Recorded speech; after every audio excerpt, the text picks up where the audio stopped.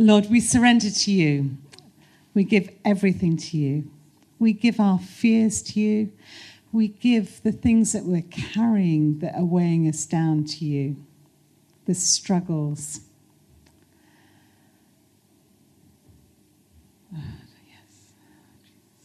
And we give you thanks, Lord, that you died for us on the cross.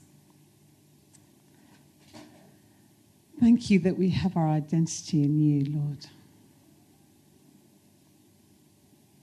And we receive from you all that we need. We receive your love and kindness. And we give it away, Lord. Help us to be generous-hearted. Help us to feel like you feel.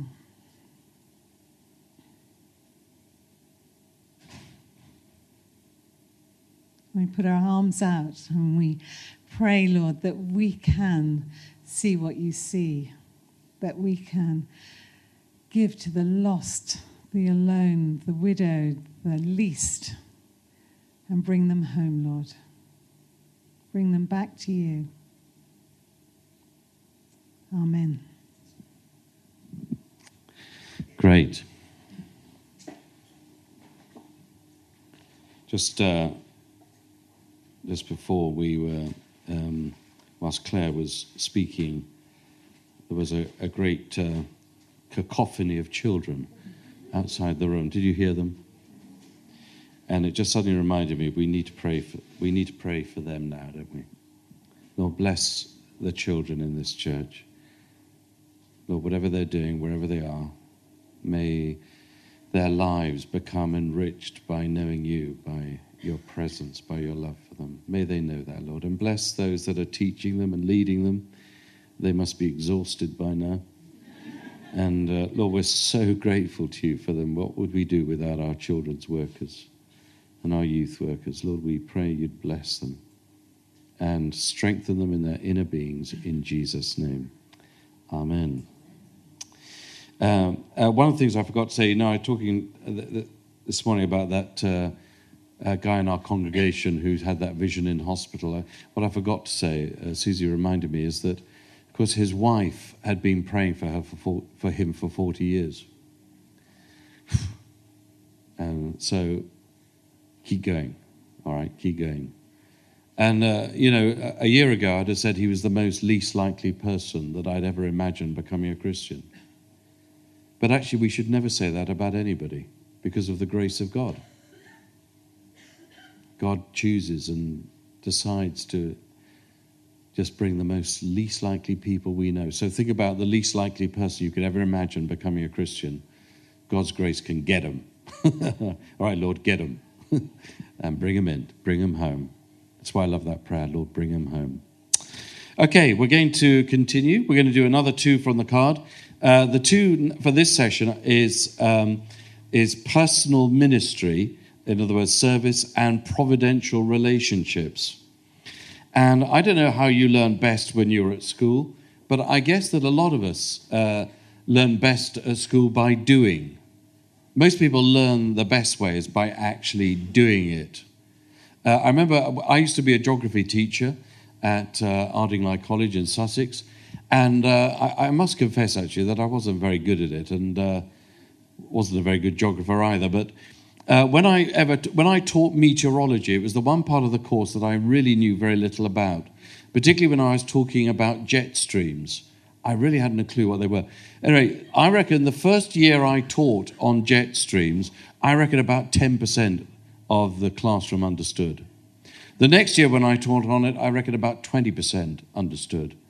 The third year, I reckon about 50% understood jet streams.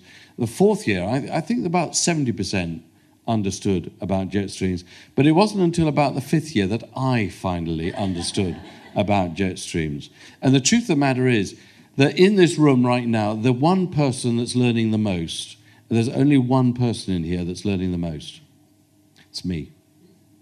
Because I'm doing it. You poor guys have just got to sit and suffer and listen. So you might pick up 10%, 5%, 2%, 3%, I don't know. But I'm the one that learns because I'm doing it. And Jesus, or at least James says that, doesn't he? Don't merely listen to the word, and deceive yourselves, but do what it says. Paul in Philippians 4, whatever you've learnt or received or heard from me or seen in me, put it into practice. And throughout the whole Bible, you've got a whole list of people who God said, no, I want you to do this. I want you to do this. I want you to put it into practice. And every single one of them, almost without fail, felt totally inadequate. None of them thought, yeah, I can do that. No trouble, easy. No one. Not Joshua, not Moses, not Gideon, not Jeremiah, not Isaiah. No, none of them did. So I think we're all in good. If we ever feel inadequate or slightly out of pocket about it, then we're in good company.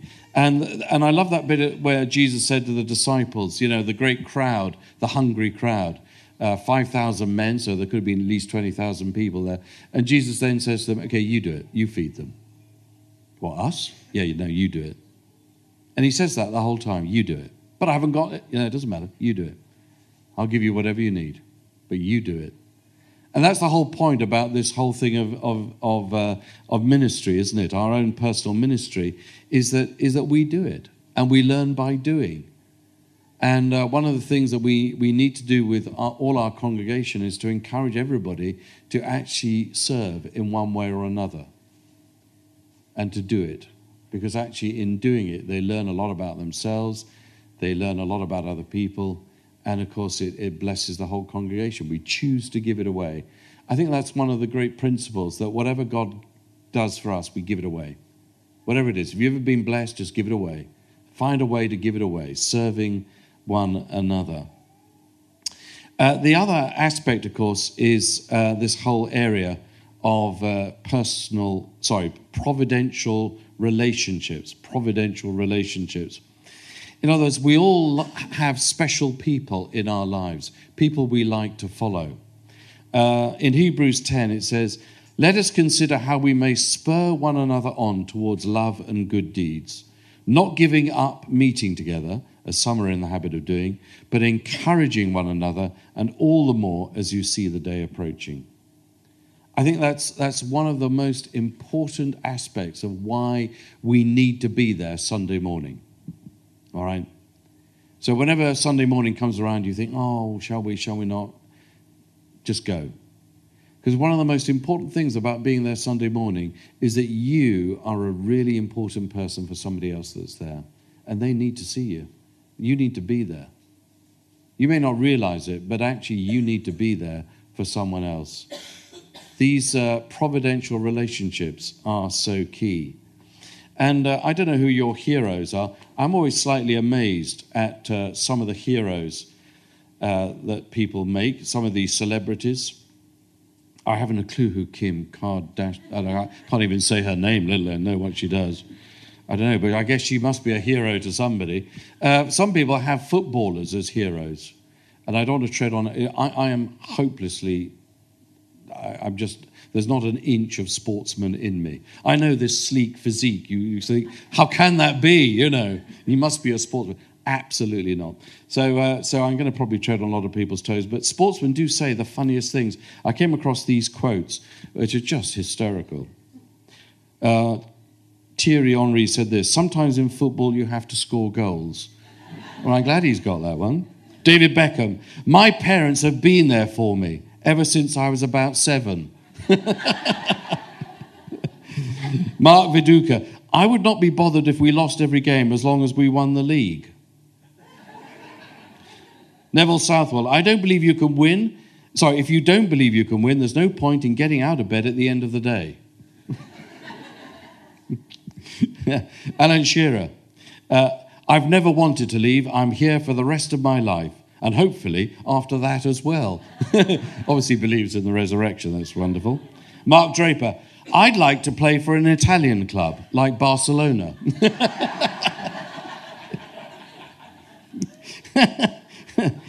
Oh dear. Ian Wright, without being too harsh on David Beckham, he cost us the match. Jonathan Woodgate, Leeds is a great club and it's been my home for years, even though I live in Middlesbrough. Stuart Pearce, I can see the carrot at the end of the tunnel. Lee Henry, I took a whack on my left ankle, but somebody told me it was my right. Oh. I couldn't settle in Italy, said Ian Rush. It was like living in a foreign country. David Beckham, the very famous saying, I definitely want Brooklyn to be christened, but I don't know into what religion yet. And Kevin Keegan, there'll be no siestas in Madrid tonight. Has nobody told him you don't have a siesta at night? And Chile have three options. They could win or they could lose. It's up to them. The tide is in their court now. Sorry, probably very rude to take the mickey out of people's sayings, but there you go. I love those. But personal relationships, actually having role models is really important. And I don't know who your role model has been, who that special person is. It may be someone here, it may be someone in your church, it may be someone in some other church. Someone that's always been there for you. And there's so many different examples in Scripture of Joshua and Moses and David and Jonathan, Paul and Barnabas. And those people are absolutely key, absolutely key. And of course, the reverse is also true. As I said, you are a key person for someone else. You are a role model for someone else. It's a slightly scary thought. But actually we are. And that's really important. And as the chap says in Hebrews, who wrote it, let us consider. In other words, it's not obvious. We've got to actually think it through. How can we help one another? How can we spur one another along? How can we be the role model for someone else? Now, the key to service, serving one another, and personal relationships, of course, is the whole aspect of love, of doing it in love. I don't know if you remember that, and it makes me cringe every time I see it, and poor chap, it must make him cringe too. That very haunting interview of Charles and Diana just before they were married. Do you remember it? And the interview asked Diana, said, do you love him? And she said, yes, of course, in that rather coy, shy way that she used to say things. And do you remember the interview then turned to Charles and said, do you love her? And he said, yes. Do you remember what he said next? Whatever love means, whatever that means. Well, what does it mean? I don't know if you've ever seen Fiddler on the Roof. It's great. It's a great musical. And Teve. You remember Teve was absolutely astounded that his daughter wanted to get married for love instead of an arranged marriage. And he couldn't even get his head around it. Never come across anybody that actually wanted to get married for love instead of an arranged marriage. And so he goes back and he asks his wife, he says, Goldie, do you love me?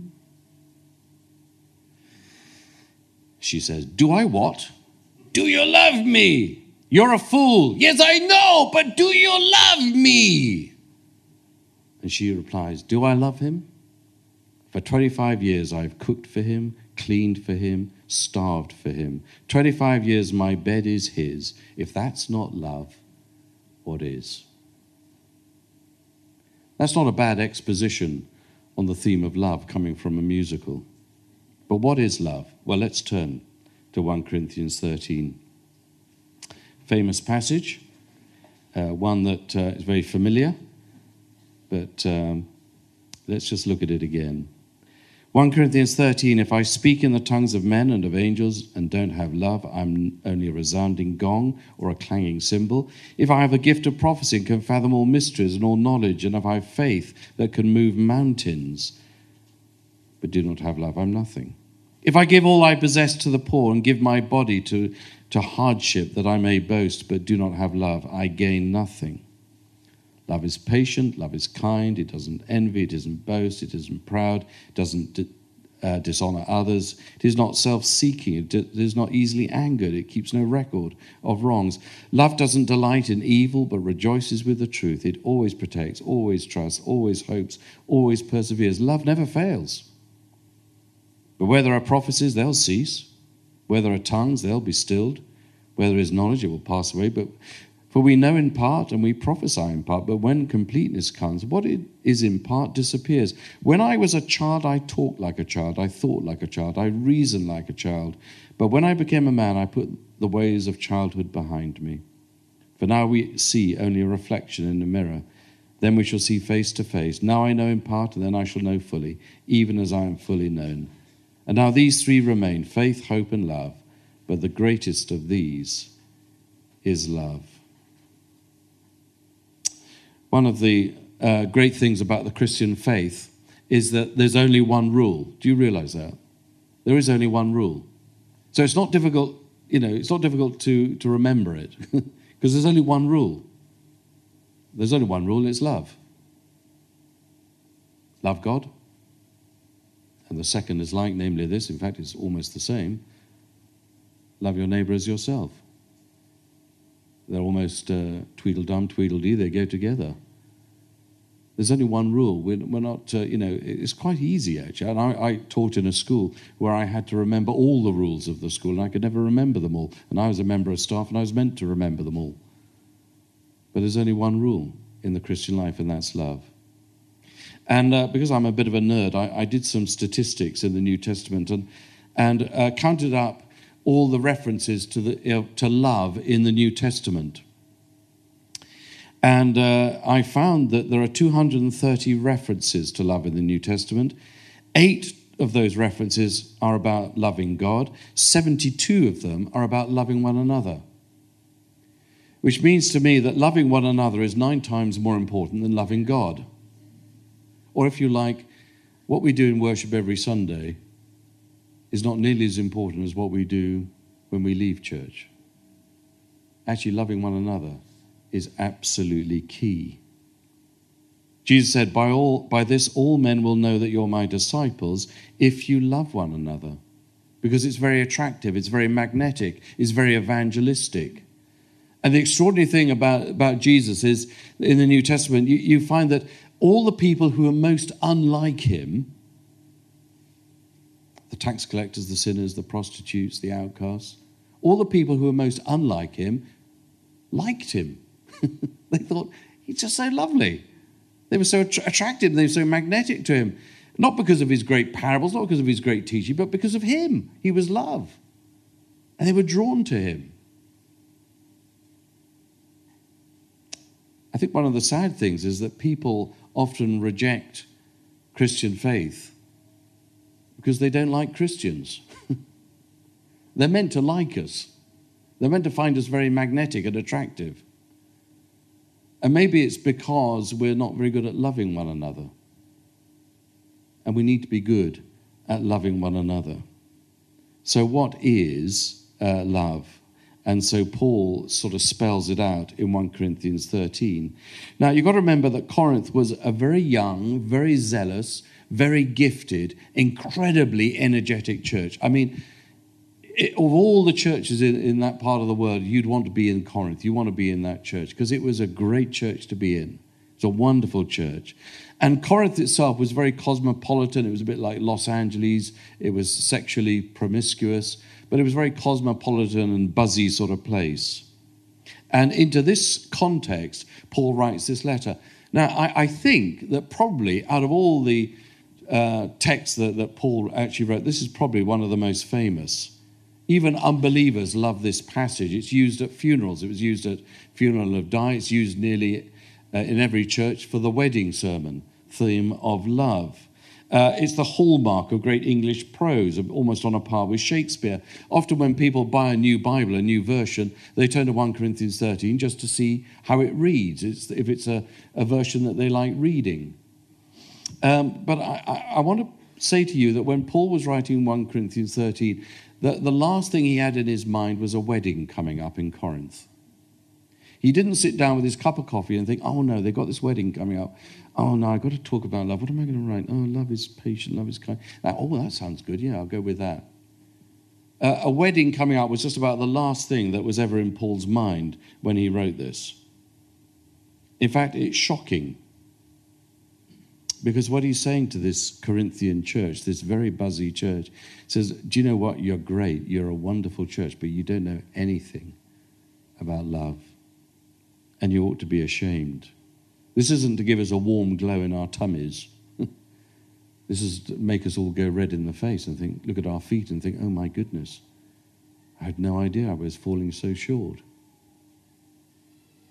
And I've heard Paul being criticized for his writings on lots of things. You know, he's criticized for his attitude on sex, his attitude on women, his attitude on church life. They think, oh, Paul, he's so strong, he's so, people criticize him for a lot of things. I've never ever heard anybody criticize him for 1 Corinthians 13. Yeah, I think it's the most shocking, it's almost rude, except he wouldn't be rude, but it's almost the most shocking text in the whole of the New Testament. And he's saying it to a buzzy church, and he's saying it out of love. He's saying, now look, guys, you're great, you're really good, but do you realize if you don't have this one thing, love, you're in great danger. The whole thing will fall apart. If there's no love, boy, beware. So let's just have a quick look at this, because he starts off by saying that you are a church of exceptional worship. Your worship was in the tongues of men and of angels. The worship band was great. The choir was wonderful. The organist was excellent. It was absolutely exquisite. And people would travel for miles and miles and miles just to come to your church because of the worship. Do you know churches like that? But not say.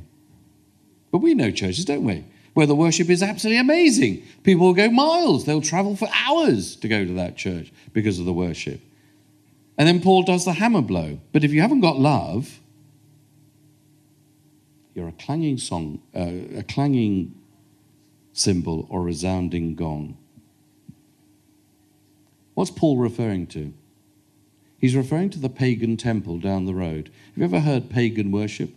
Dong, dong, dong, dong, dong. Have you ever heard Eastern mystical worship? Doing, doing, doing, doing.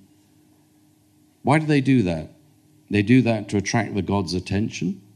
They do that to drive off the demons, and they do that to excite the worshippers. I've known some worship groups try and have a similar attitude.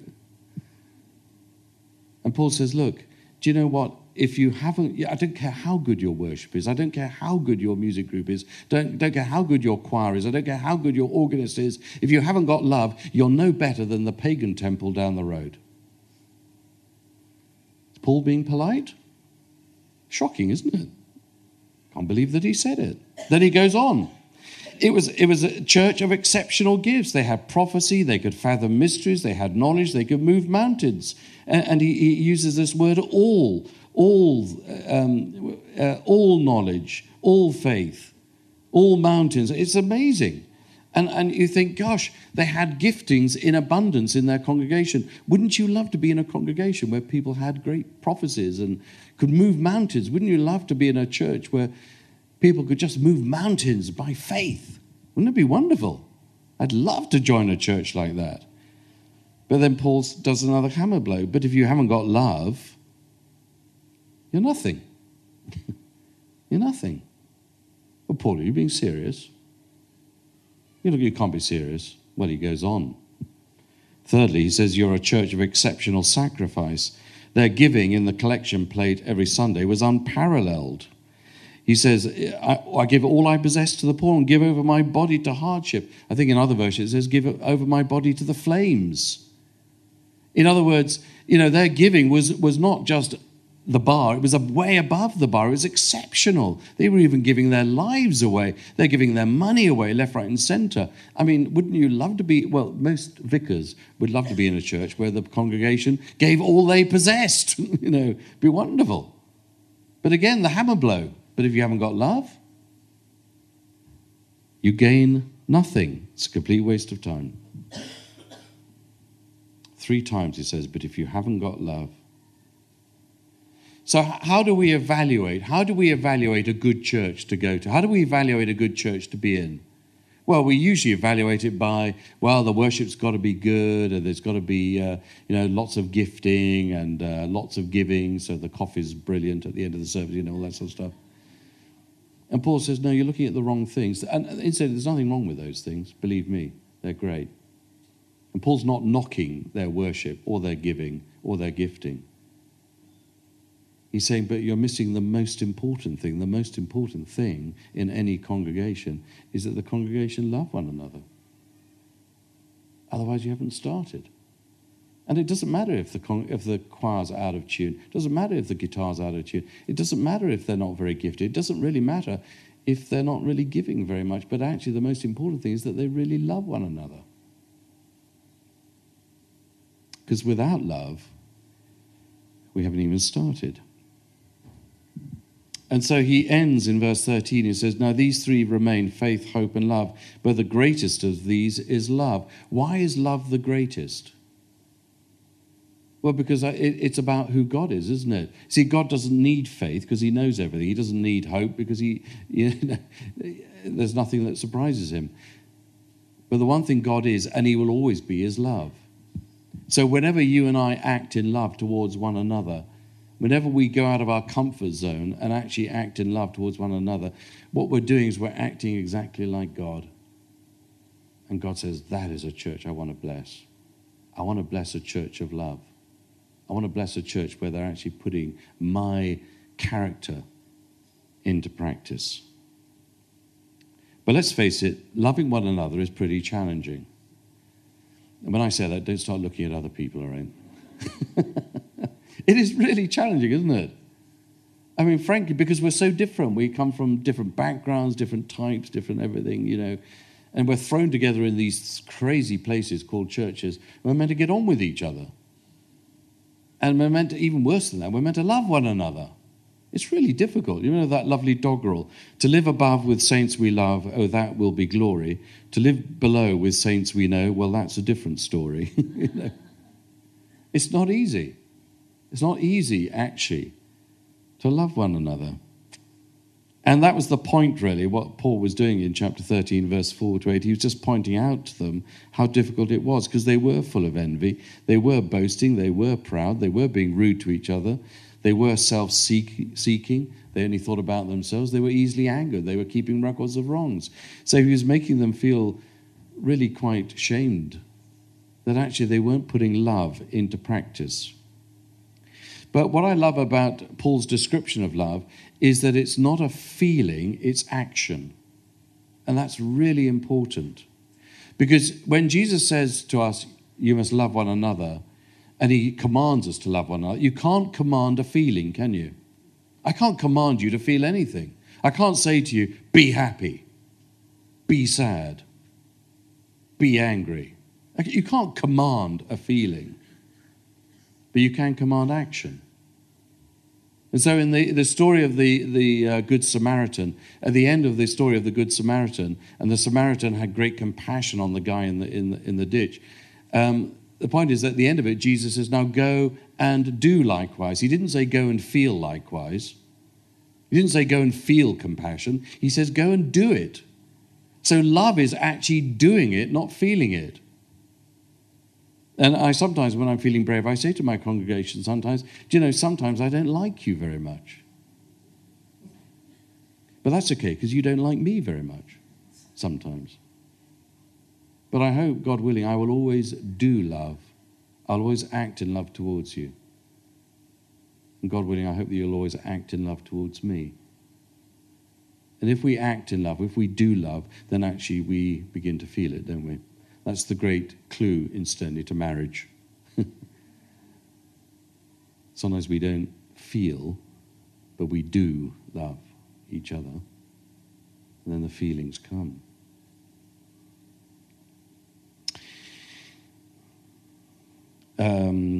Here's a little test for you.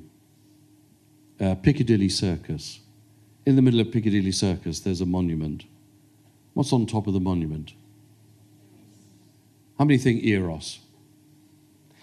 And that's what I thought. And I thought, this monument in the middle of Piccadilly Circus is meant to commemorate the Earl of Shaftesbury, who was a great philanthropist. And what is more inappropriate than to have a statue of Eros, which is about romantic, erotic love? That's more to do with the other side of the road in Soho. So I Googled it. I thought, how come they put Eros on them? Until I actually discovered, apparently, that the statue is not Eros. It's Eros's brother, twin brother, Anteros. And Anteros was the god of self-sacrificial love. Not about feeling, not about eroticism, it's about doing. Apparently, Anteros has got shorter hair than Eros. I didn't know that personally, but there you go. So if you go next time you go to Piccadilly Circus, it's not Eros in the middle, all right? It's his twin brother, Anteros. Because it's about doing, it's not about feeling. And the point about the church here is the church looked good, it sounded good, it had an excellent reputation, but was actually in danger, serious danger, because they weren't practicing love. And actually what Paul is saying here is that they're immature. They're childish. They need to grow up. That's what verse 11 is all about. When I was a child, I talked like a child, I thought like a child, I reasoned like a child. When I became a man, I put the ways of childhood behind me. In other words, Paul is saying, and actually he says it several times to Corinth, stop being childish. Because children, actually, bless their hearts, they only think about themselves. It's all about me, isn't it? They've discovered on the statute books a little-known law which has got lost in the passage of time. They've just discovered this law. It's called the toddler property law. It goes like this. Toddlers say, if it's mine, it's mine. If it's yours, it's mine. If I like it, it's mine. If I can take it away from you, it's mine. If I had it a while ago, it's mine. If I say it's mine, it's mine. If it looks like mine, it's mine. If I say I saw it first, it's mine. If you're having fun with it, it's mine. And if you put your toy down for 1 minute, it's mine. If it's broken, it's yours.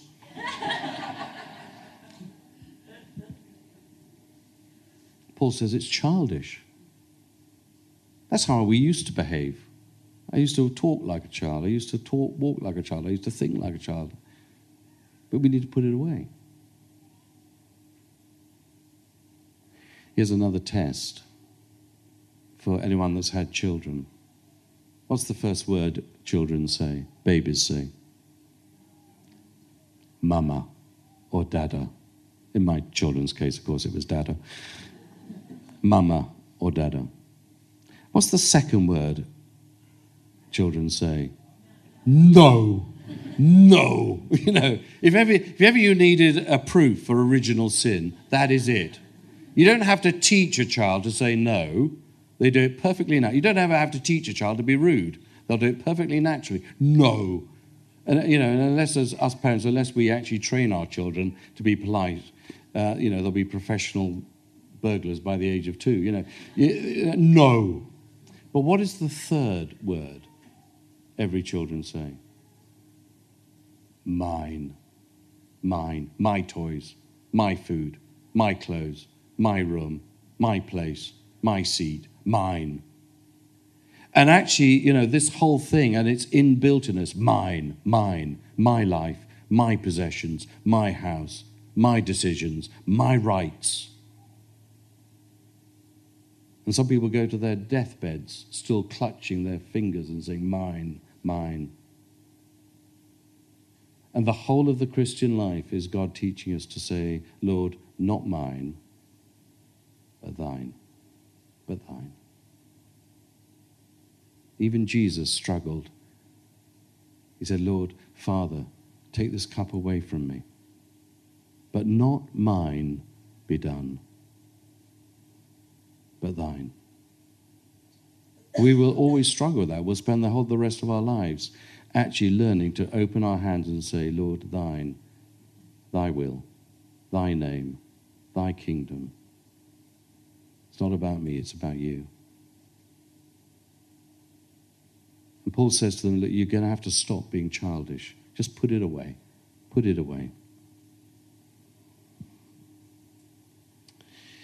And I think that's the danger of gifted, charismatic, buzzy churches.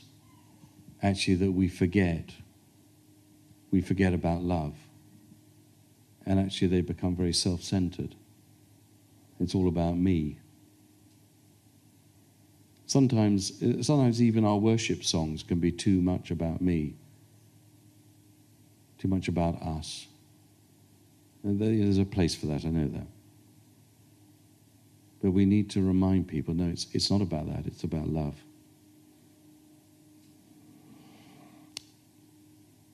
Now, it's not just young churches, it's older churches too. I love what John Wimber once prayed, "Oh God, help me to grow up before I grow old." I love that. Help me to grow up, Lord. Help me not to be childish. And the whole time, we're going to spend the whole of our lives learning how to grow up and not insisting on mine, but thine. Do you see how we've domesticated 1 Corinthians 13? Paul is going right to the nub of things. And of course, the gospel is the absolute powerhouse for it, isn't it? Because John writes, we love. Why do we love? Because he first loved us. And actually, we'll never start loving one another until we've actually learned that God loves us. It's actually, as we center on the gospel, we remember, God, you love me, you love me, you love me. I don't deserve it, but you love me. That frees us up to say, as though we're going to love one another. And in some ways, if we don't do that, then it's a waste of time, really, because we haven't started. John Stott, in his commentary on the letters of John, he tells this lovely story about the aged Apostle John. And when the Apostle John was in his old age in Ephesus, he was very old, very frail. He had to be carried into the service every single Sunday. And every single Sunday, they would want him to speak. Well, of course. I mean, who wouldn't want the Apostle John to be speaking to you this morning? The one that Jesus loved most, apparently, and the one that wrote the gospel, the one that wrote the letters, the one that saw everything. Wouldn't we love it if John was the one? And they wheeled John in every Sunday, and he said this. He said, "My children, love one another. Love one another." Then they wheel him out. The next week, they wheeled him in. He said, "Love one another." Then they wheeled him out. The next Sunday, they wheeled him in. Love one another.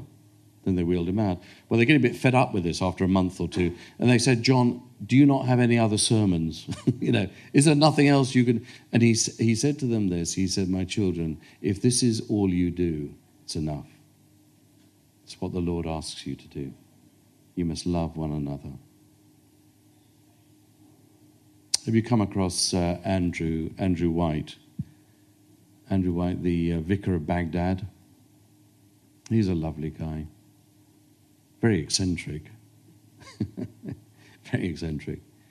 But when he was in Baghdad, of course he can't be there at the moment because of all kind of troubles, but when he was in Baghdad, he would end the service every single week.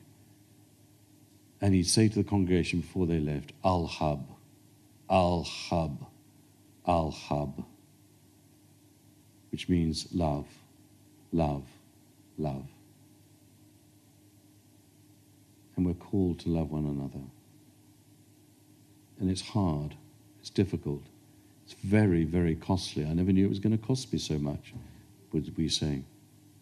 It's very costly and time-consuming and difficult. We know that. But that's what we're called to do, to love one another. So we're going to pray. We're going to have a time for prayer. There's time. We're going to have sort of prayer at the back, aren't we? We'll have some worship, and if during the worship you would like to be prayed for, either anything that's been said from this morning, or indeed for anything else. Do you know, one of the things about loving one another is for us to be there for each other and to pray for each other and to share the burden for one another. So, let's do that. If you would like prayer this morning, then why not just make your way to the back? Susie and I will be there, as well as others will be there to pray for you. And just take this opportunity. We don't have many opportunities to pray for one another, but we just need to grab it whenever we can. So I encourage you to do that. But let's stand, let's pray, and then the worship guys are going to lead us in some songs.